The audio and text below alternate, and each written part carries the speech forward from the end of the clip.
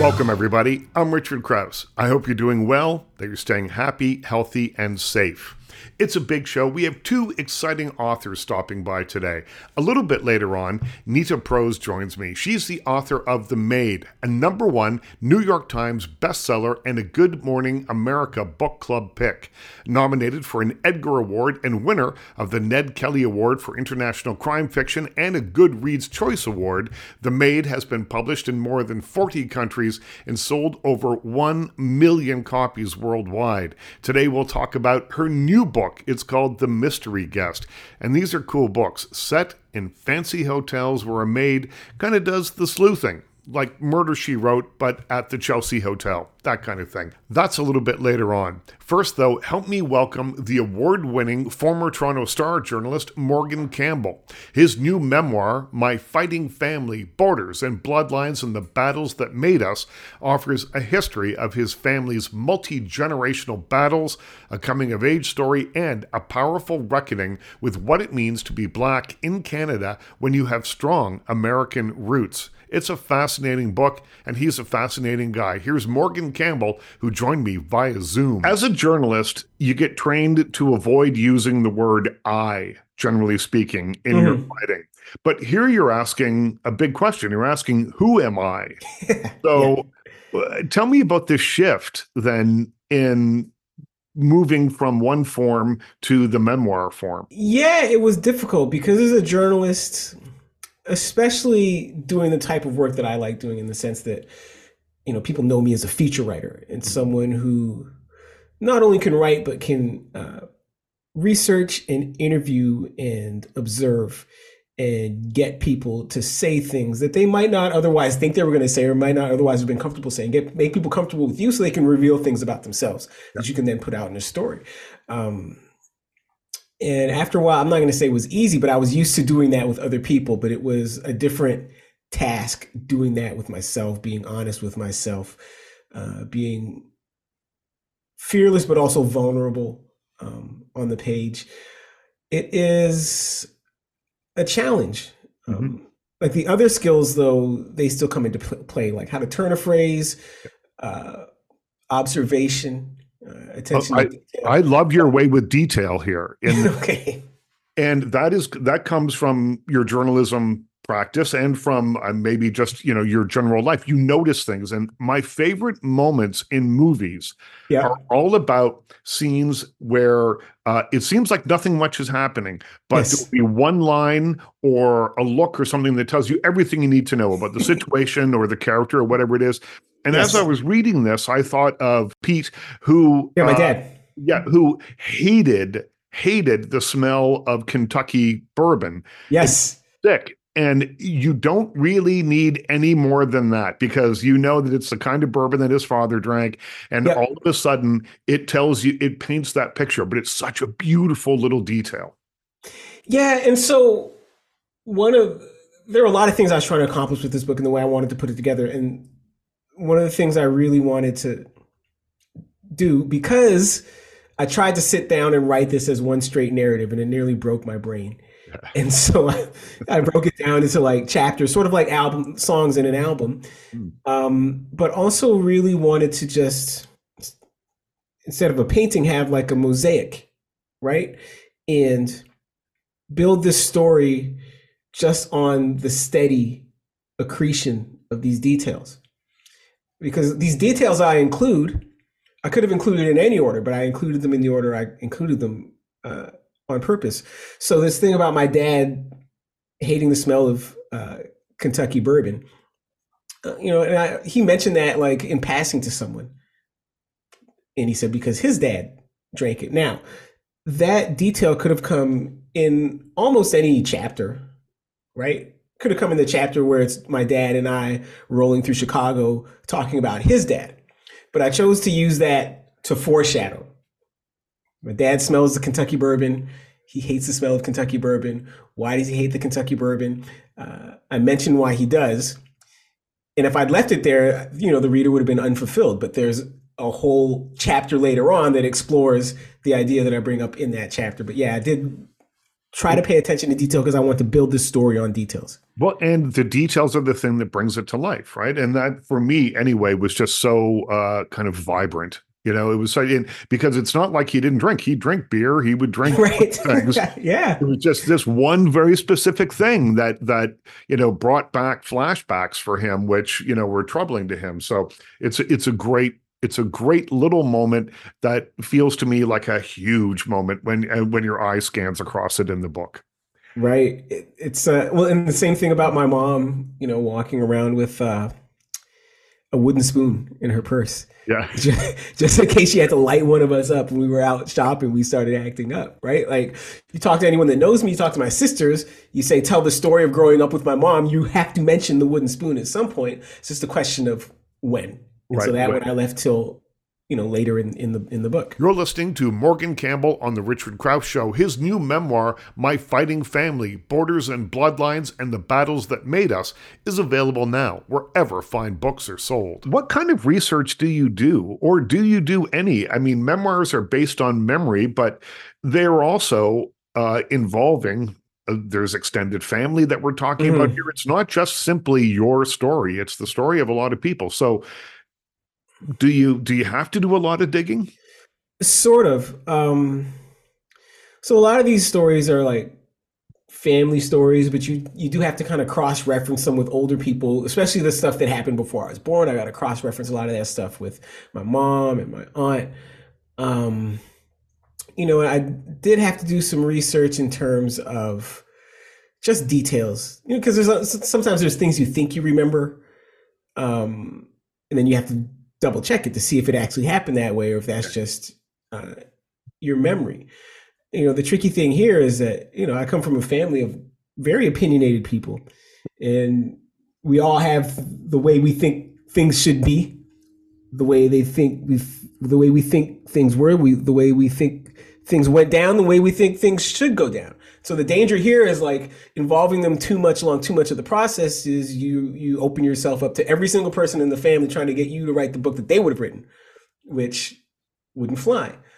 But some of these things and some of these details I learned in the cross-referencing, in the sense that, and hopefully, your audience will go out and buy this book and read it, but and there'll be context for what I'm about to say, but like when the mob enforcer offers to kill my grandparents' next door neighbors. I was going to ask you about that. So Claude Jones is the character, right? He is such a vividly painted character here. And when I read that part, I thought, I don't know whether this is true or not, but it kind of didn't matter to me because it spoke to who he was. It spoke to this colorful life that he had led. Could be true. That part was true. I think the only question is the extent to which the mob enforcer meant it. Right. But that happened. But so when he would tell that story, he would just always fast forward to the punchline, and it really wasn't important who the mob enforcer was. He didn't even tell us it was a mob enforcer. He would just tell the story of a mob guy. But I ran it by my mom. My mom was like, no, that wasn't just a mob guy. That was a mob enforcer. And it wasn't just a mob enforcer. It was the premier mob enforcer of Chicago of that era, Marshall Caifano. If you Google him, you will find all kinds of stuff. None of it very flattering. This man had a reputation. So if he says, hey, I'll kill your next door neighbors, he might very well mean it. And even if he's joking about it, like, what a thing to joke about. It's macabre, just in a different way. What were the conversations with your family like as you were starting to write this book? They were supportive and curious. And, for my mom and like my aunt and my sisters, they get it in the sense that I'm writing these stories from my point of view. I had to, write this email to my family the other day just to remind them and warn them that this is all stuff from my point of view. Your points of view on these fights might be different, and that's okay. I'm not trying to relitigate any of this stuff, because the one thing I want people to take away from this, one of the things I want people to take away from this is that, like, in these family fights, nobody wins. There is no winner, right? All you do is waste time and waste energy. And my mom and my aunt got it. Like, and if they had written the story, there would be a lot more of their mother, but there wasn't a lot of my grandmother, my mom's arm. Because the big characters in this book besides me are, my mom, my dad's mom, and my mom's dad. Mhm. And so, when as the book circulates through my family and people get to reading it, if they have questions, they can ask me. But I've already explained to them like where I was coming from. But you didn't show it to them first. No. Yep. Like I said, I did some fact checking, Yep. but I can't. It's very much like with journalism. I can't let you read the whole draft of the story before we can fact check. But again, I did not want to get into the situation where everybody's trying to maneuver me into writing the book that they would have written. You're listening to Morgan Campbell on The Richard Crouse Show. His new book, My Fighting Family, Borders and Bloodlines and the Battles That Made Us, is available wherever fine books are sold. Later on in the show, New York Times bestselling author Nita Prose joins me to talk about her new book, The Mystery Guest. It's a follow-up to her phenomenally successful first book, The Maid. It follows the adventures of Molly Gray, a maid at the Regency Grand Hotel who launches an investigation of her own into the death of an acclaimed author who died in one of the hotel's rooms. We'll learn how a mummified rat was part of the unusual inspiration for this book, and much, much more. First, though, we'll spend a bit more time with Morgan Campbell. In part 2 of my conversation, he'll tell me what he learned about his family from writing this memoir. A couple of things that I put in the proposal was that what I wanted to wrestle with, and this is before I wrote it, so I didn't know how this stuff would turn out, right, is writing about learning how to love people you don't necessarily like. What was revealed to you then about your past and your family as you sat down to think about this differently? This is something clearly, ideas like this and the details have been kicking around in your head for a long time, but you're writing it down now and you're figuring out the structure of the book and you're putting it all together. So you're probably thinking about it in a different way. Was there something remarkable revealed to you that hadn't occurred to you before you put pen to paper? No, I wouldn't say that there was like one single revelation, one epiphany. A couple of things that I put in the proposal was that what I wanted to wrestle with, and this is before I wrote it, so I didn't know how this stuff would turn out, right, is writing about learning how to love people you don't necessarily like. right. And that was something I had to work through as I wrote the book. With my dad's mom, you read about her. She was a lot, man. Yep. And it was it was tough to arrive at some empathy for her, but I did, and I do. Now my mom's going to read that and still going to say, whatever empathy you feel for her, take mine too, because I don't feel it. Yeah, it's not shared by the rest of the family. Yes, exactly. Whereas, with my mom's dad, it's a little bit very similar but different, right?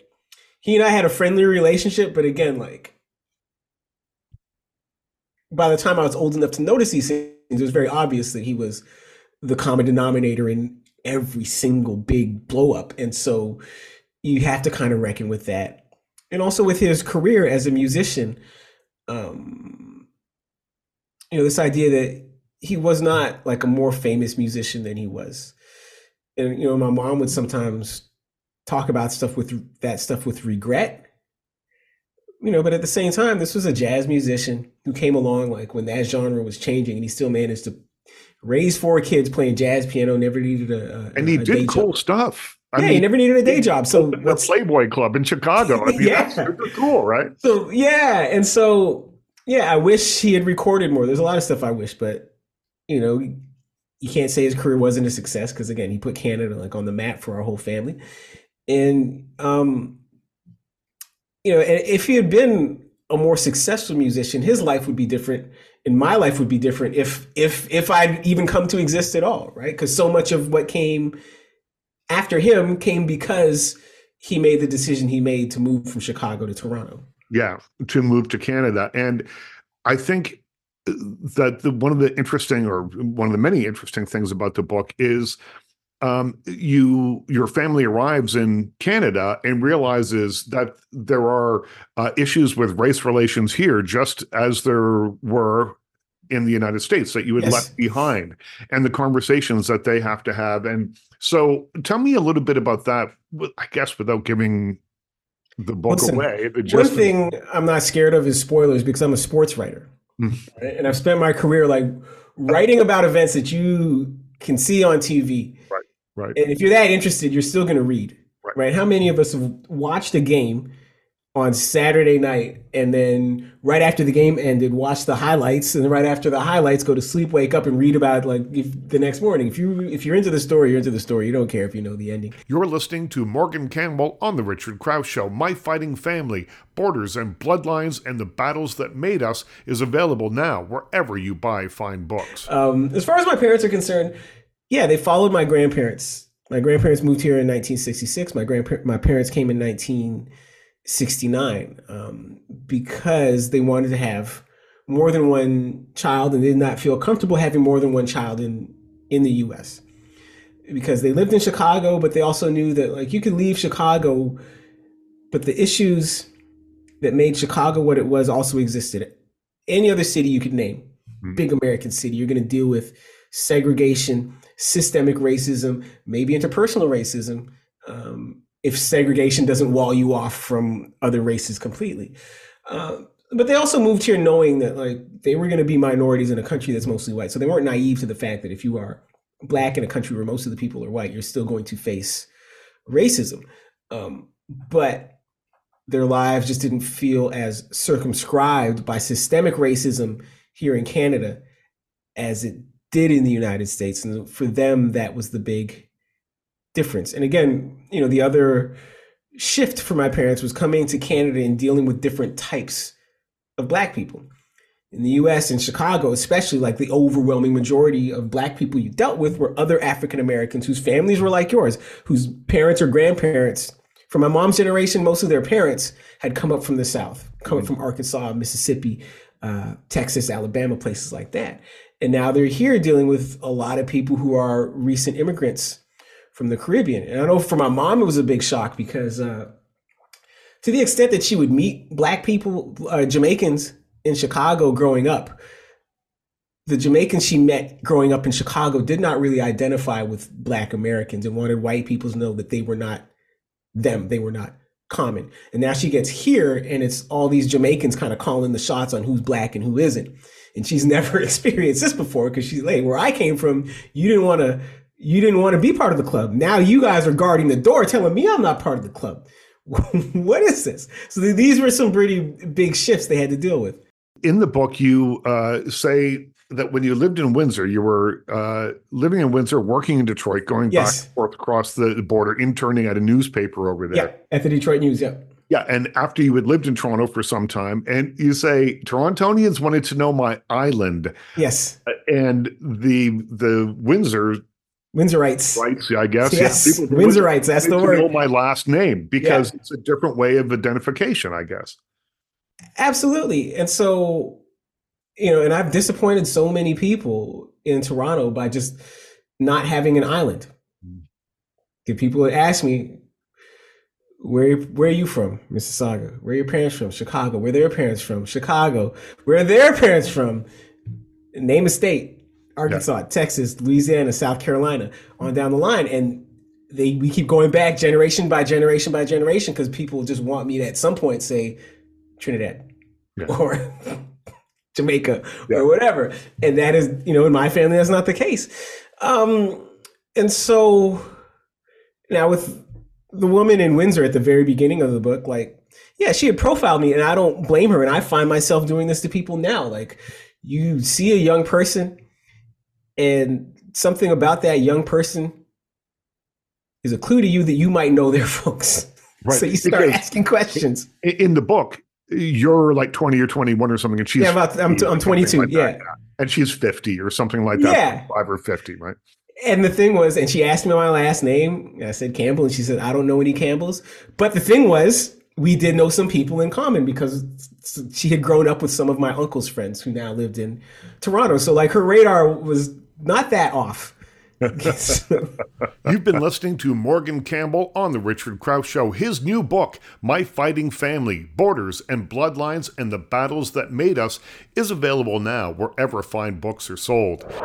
My guest in this segment is Nita Prose, author of The Maid, a #1 New York Times bestseller and a Good Morning America book club pick. Nominated for an Edgar Award and winner of the Ned Kelly Award for International Crime Fiction and a Goodreads Choice Award, The Maid has been published in more than 40 countries and has sold over 1 million copies worldwide. She joins me to talk about her new book, The Mystery Guest.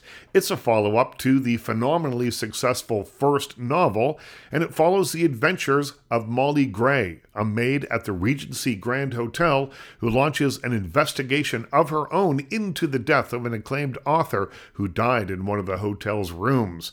Nita talks about the unusual inspiration for her new book, the upcoming Hollywood adaptation, and how being a book editor for 20 years before writing her first novel made her think like a writer. Tell me what it was like to have such a huge success with the debut novel. Well, I don't think anyone could be more surprised than I was. Let's just say, I have worked in publishing for so long, so I know the pitfalls. I know that this doesn't happen often, and it was not what I expected. I expected, Richard, for my friends and family to read the book, lie and tell me that it was great, and that would be the end of it. But in the end, it seems I have a readership, and I am so grateful for everyone for their enormous support. And what do you think it is? What caught people's imagination? I think it's Molly as a character. She's unusual, and yet she's different and the same as all of us in fundamental ways. We've all had that feeling of struggling with belonging, a feeling like the wallflower or being left out in a social situation. And for some reason, those scars and traumas leave their mark in us and we don't forget them. So I think by positing that character in a way that had those difficulties, we can all relate, to that. Well, there's more of us on the outside of the circle than there are on the inside. So I think we always have to keep that in mind when we're feeling a little excluded or feeling left out. I think you're absolutely right. So when people ask you, how long did it take you to write the first book in this series, The Maid, you have two answers. One is 20 years and 6 months, and the other one is 6 months. Tell me a little bit about that, and then we'll talk about the new book after that. Yes, I do have the two answers. So often I tell people, it took me over 20 years to write the book because I have been an editor for that long, and I have had the great good fortune of working with all kinds of writers on different genres and helping them do their best work and bring their books to publication. And I've learned so much because of that work that those authors have allowed me to do. So that when I came to my first draft, actually it took me a shorter time than usual, I would say, to write that draft. It took me 7 months, but only because I had 20 years of the best writing school you could have ever had. And that's my work in publishing. Are there sort of specific things that you took away from that you could share with people who maybe have a thought of writing a book and just don't know how to begin, or a common pitfall to avoid? I would say that, a lot of writers get stopped by a lack of inspiration. And, when that inspiration disappears, you then have to return to narrative form. You have to challenge yourself with questions about what's going wrong and how to keep that activity, internal, intrinsic, or external, big car crash, whatever it is, happening on the page that rivets your reader. You're listening to Nita Prose on The Richard Crouse Show. Her new novel, The Mystery Guest, is available now wherever you buy fine books. When I write, even now to this day, it's almost as though there's a little mini-me sitting on my shoulder, peppering me with questions like, is this pace the right pace? Does your style match the character? Is something happening? I'm getting bored, Nita, make something happen. And, that little editorial voice is actually a really great gift. It's an angel and a devil at the same time. Well, Douglas Copeland told me one time that he, when he's in the midst of a book, it's like his characters are sitting on his shoulders, whispering in his ears what they want him to make them do. I think that's very, very true. So he's got his characters, and I have myself and my own editors on my shoulders. Tell me a little bit about coming up with a second adventure for Molly, because the first one was so successful, and that is either going to be extremely inspiring or extremely daunting. They're like, I did it once, now I have to do it again. Yeah, well, it was just ever so slightly daunting, and frankly, it almost ruined me, but I got through it. And, it's a really, really hard thing for a writer when you make a beloved character and then you are beholden to it in a lot of ways. And what really frightened me was, if I did try to write a sequel, which I'd never planned to do, could I give readers more of Molly without giving them less? And that was the big question for me. So I tried, and I vowed to myself and to my publishers that no one would see my attempt unless I thought, it was giving more rather than less. And fortunately, I was struck with, a few bits of good fortune. Every once in a while, a writer will get that lightning bolt, that burst of inspiration. You never know when it's going to come. The only thing certain about it is it will disappear at some point. But for me, it happened while I was on tour for the Maid, and I was outside of Brighton in a little town called Lewes, and I was at a museum there, and it was a castle museum. So there's a castle in the museum, and I went to the museum after visiting the castle, and there was this most unusual display case. In this little glass case was the mummified body of a rat and a single silver spoon. And I looked at this amongst all these other gorgeous old antique objects, and I'm like, what on earth is it? And I read the little placard, and as it turns out, this was a commemorating sort of display for a maid who long ago had worked in the castle.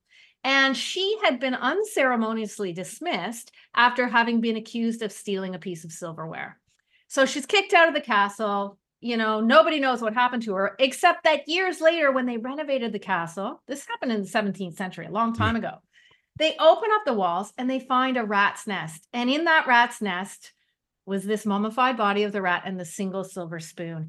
And for some reason, Richard, that little nugget, that true to life, factual story just opened up my imagination. It was a parable and a cautionary tale at the same time. And, one of my fundamental characters, Gran, I could almost hear her voice in my head. Be careful what you assume. Nothing is ever as it seems, and the past will never stay buried forever. And with that little nugget, suddenly the whole world of the mystery guest opened up. And I suddenly realized there's a whole terrain of Molly and Gran's past that can be discovered.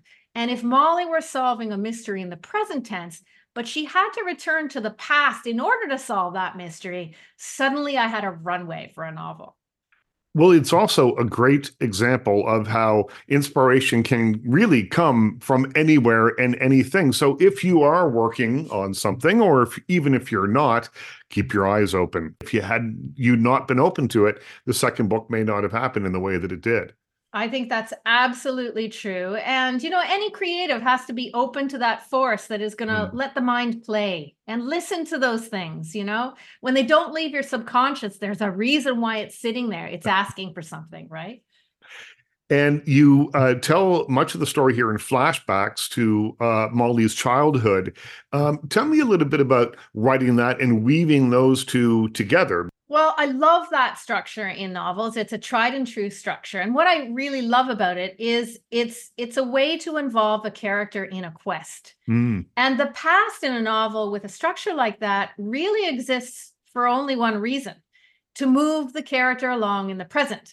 So the character, much like real life, let me add, is moving along in the present tense, gets stuck, needs to return to memory, return to the past, in order to rescue a piece of information, a detail, a memory, a context that then allows them to move forward in the present. And Molly experiences that very profoundly in The Mystery Guest. She must return to a time when she was 10 years old, and she, enters this luxurious, if somewhat creepy mansion owned by a famous writer, J.D. Grimthorpe, and she encounters him there.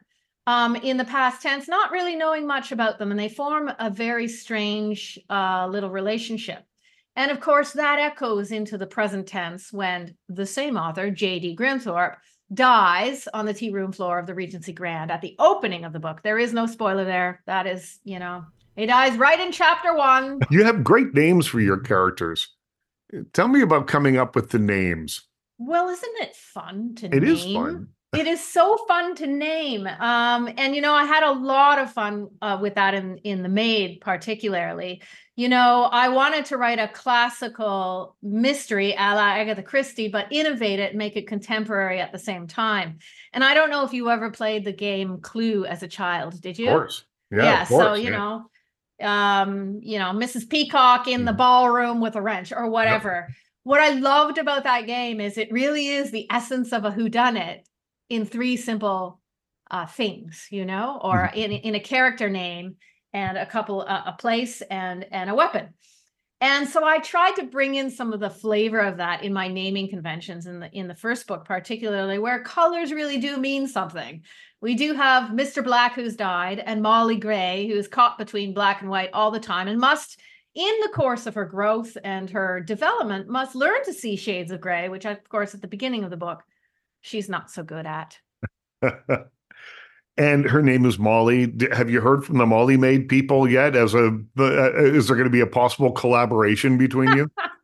If they do collaborate, I have a house that I would really love cleaned because, unlike Molly, I have really no interest in that. My house is only moderately clean. So anytime, Molly Maid people, if you're listening, come on to my house, free advertising. No, they have not reached out yet, but I remain ever hopeful. Yeah, well, wait till this book sells 1 million copies and then you'll be hearing from them, I'm sure. Tell me a little bit about the backdrop of these books, which is the back area of a hotel, which is something, even if you travel a lot, you're used to the way hotels work from the front end. It's a much different thing. It's a beehive behind the scenes. Tell me a little bit about painting those portraits. I'm fascinated by hotels, and you're absolutely right that a hotel is a place that has 2 faces. It's a Gemini. There is the world that the guest sees, and the guest is, the highest on in the ranking, the highest hierarchical being who walks in the door, and the whole facade exists for the guest's comfort and delight. And yet, it's kind of like that swan, who's gracefully moving across the water. And yet we never get to see those legs pumping beneath. Yeah. Oh, no, we don't. Now, something that I had to do in order to find details and to really understand what it would be like on the other side, because I've never actually worked in a hotel myself. You're listening to Nita Prose on The Richard Crouse Show. Her book, The Mystery Guest, is available now wherever you buy fine books. Was visit and stock hotels. And do not ask me to name the ones that I visited because I live in perpetual fear that I'll never be allowed back in them. But what I did was enter them wearing a very neutral outfit, most often black pants and a white top, white shirt. And I would mimic the look of the employee and see how many doors I could open and how far I could get just on the basis of a comportment and a very simple quote unquote uniform. And actually, I learned so much from doing that. I learned just how invisible you are to most guests until they need you. And I also learned little transportable details that I never would have noticed unless I did that exercise, such as I remember walking down the hallways, mid-morning, and noticing those discarded room service trays outside of people's rooms, with half-eaten toasts and little pots of jam. And I thought, if you were hungry, if you were somebody like Molly, who's really existing on the fringes, having to pay rent on her own for the first time, she's struggling financially, emotionally, psychologically. And to see this waste in the hallway, to be tempted by the food when you are so hungry, what would that do to somebody like her? And in the books, in particular in the first book, she has to find a new moral compass. She does not believe you should steal, and yet she needs the food, the sustenance so badly that she finds a way to excuse that behavior as waste not, want not, as doing a service because otherwise the food would go to waste, and chomping it down, taking it for herself, right? Hotel culture, I find fascinating. People feel comfortable in hotel rooms. People do things in hotel rooms that they probably wouldn't do, certainly at home. And often they do these things because, just as you said, they treat the employees as being kind of invisible. And just, oh, someone else will clean that up. I've done something terrible in there, but someone else, and it'll be gone by the time I get back. And they don't think about the people that actually have to take care of it. I think that's absolutely true. And it's something that we're all kind of guilty of. And I myself got the idea for the first book because I was guilty of that. You know, it happened a few years ago when I was at a hotel in London. And I went out for a meeting, came back and surprised the roommate who was cleaning my room. And like the pathetic slob that I am, I had left my tangled, disgusting, sweaty track pants on the bed in my rush to change after having gone for a run in the morning.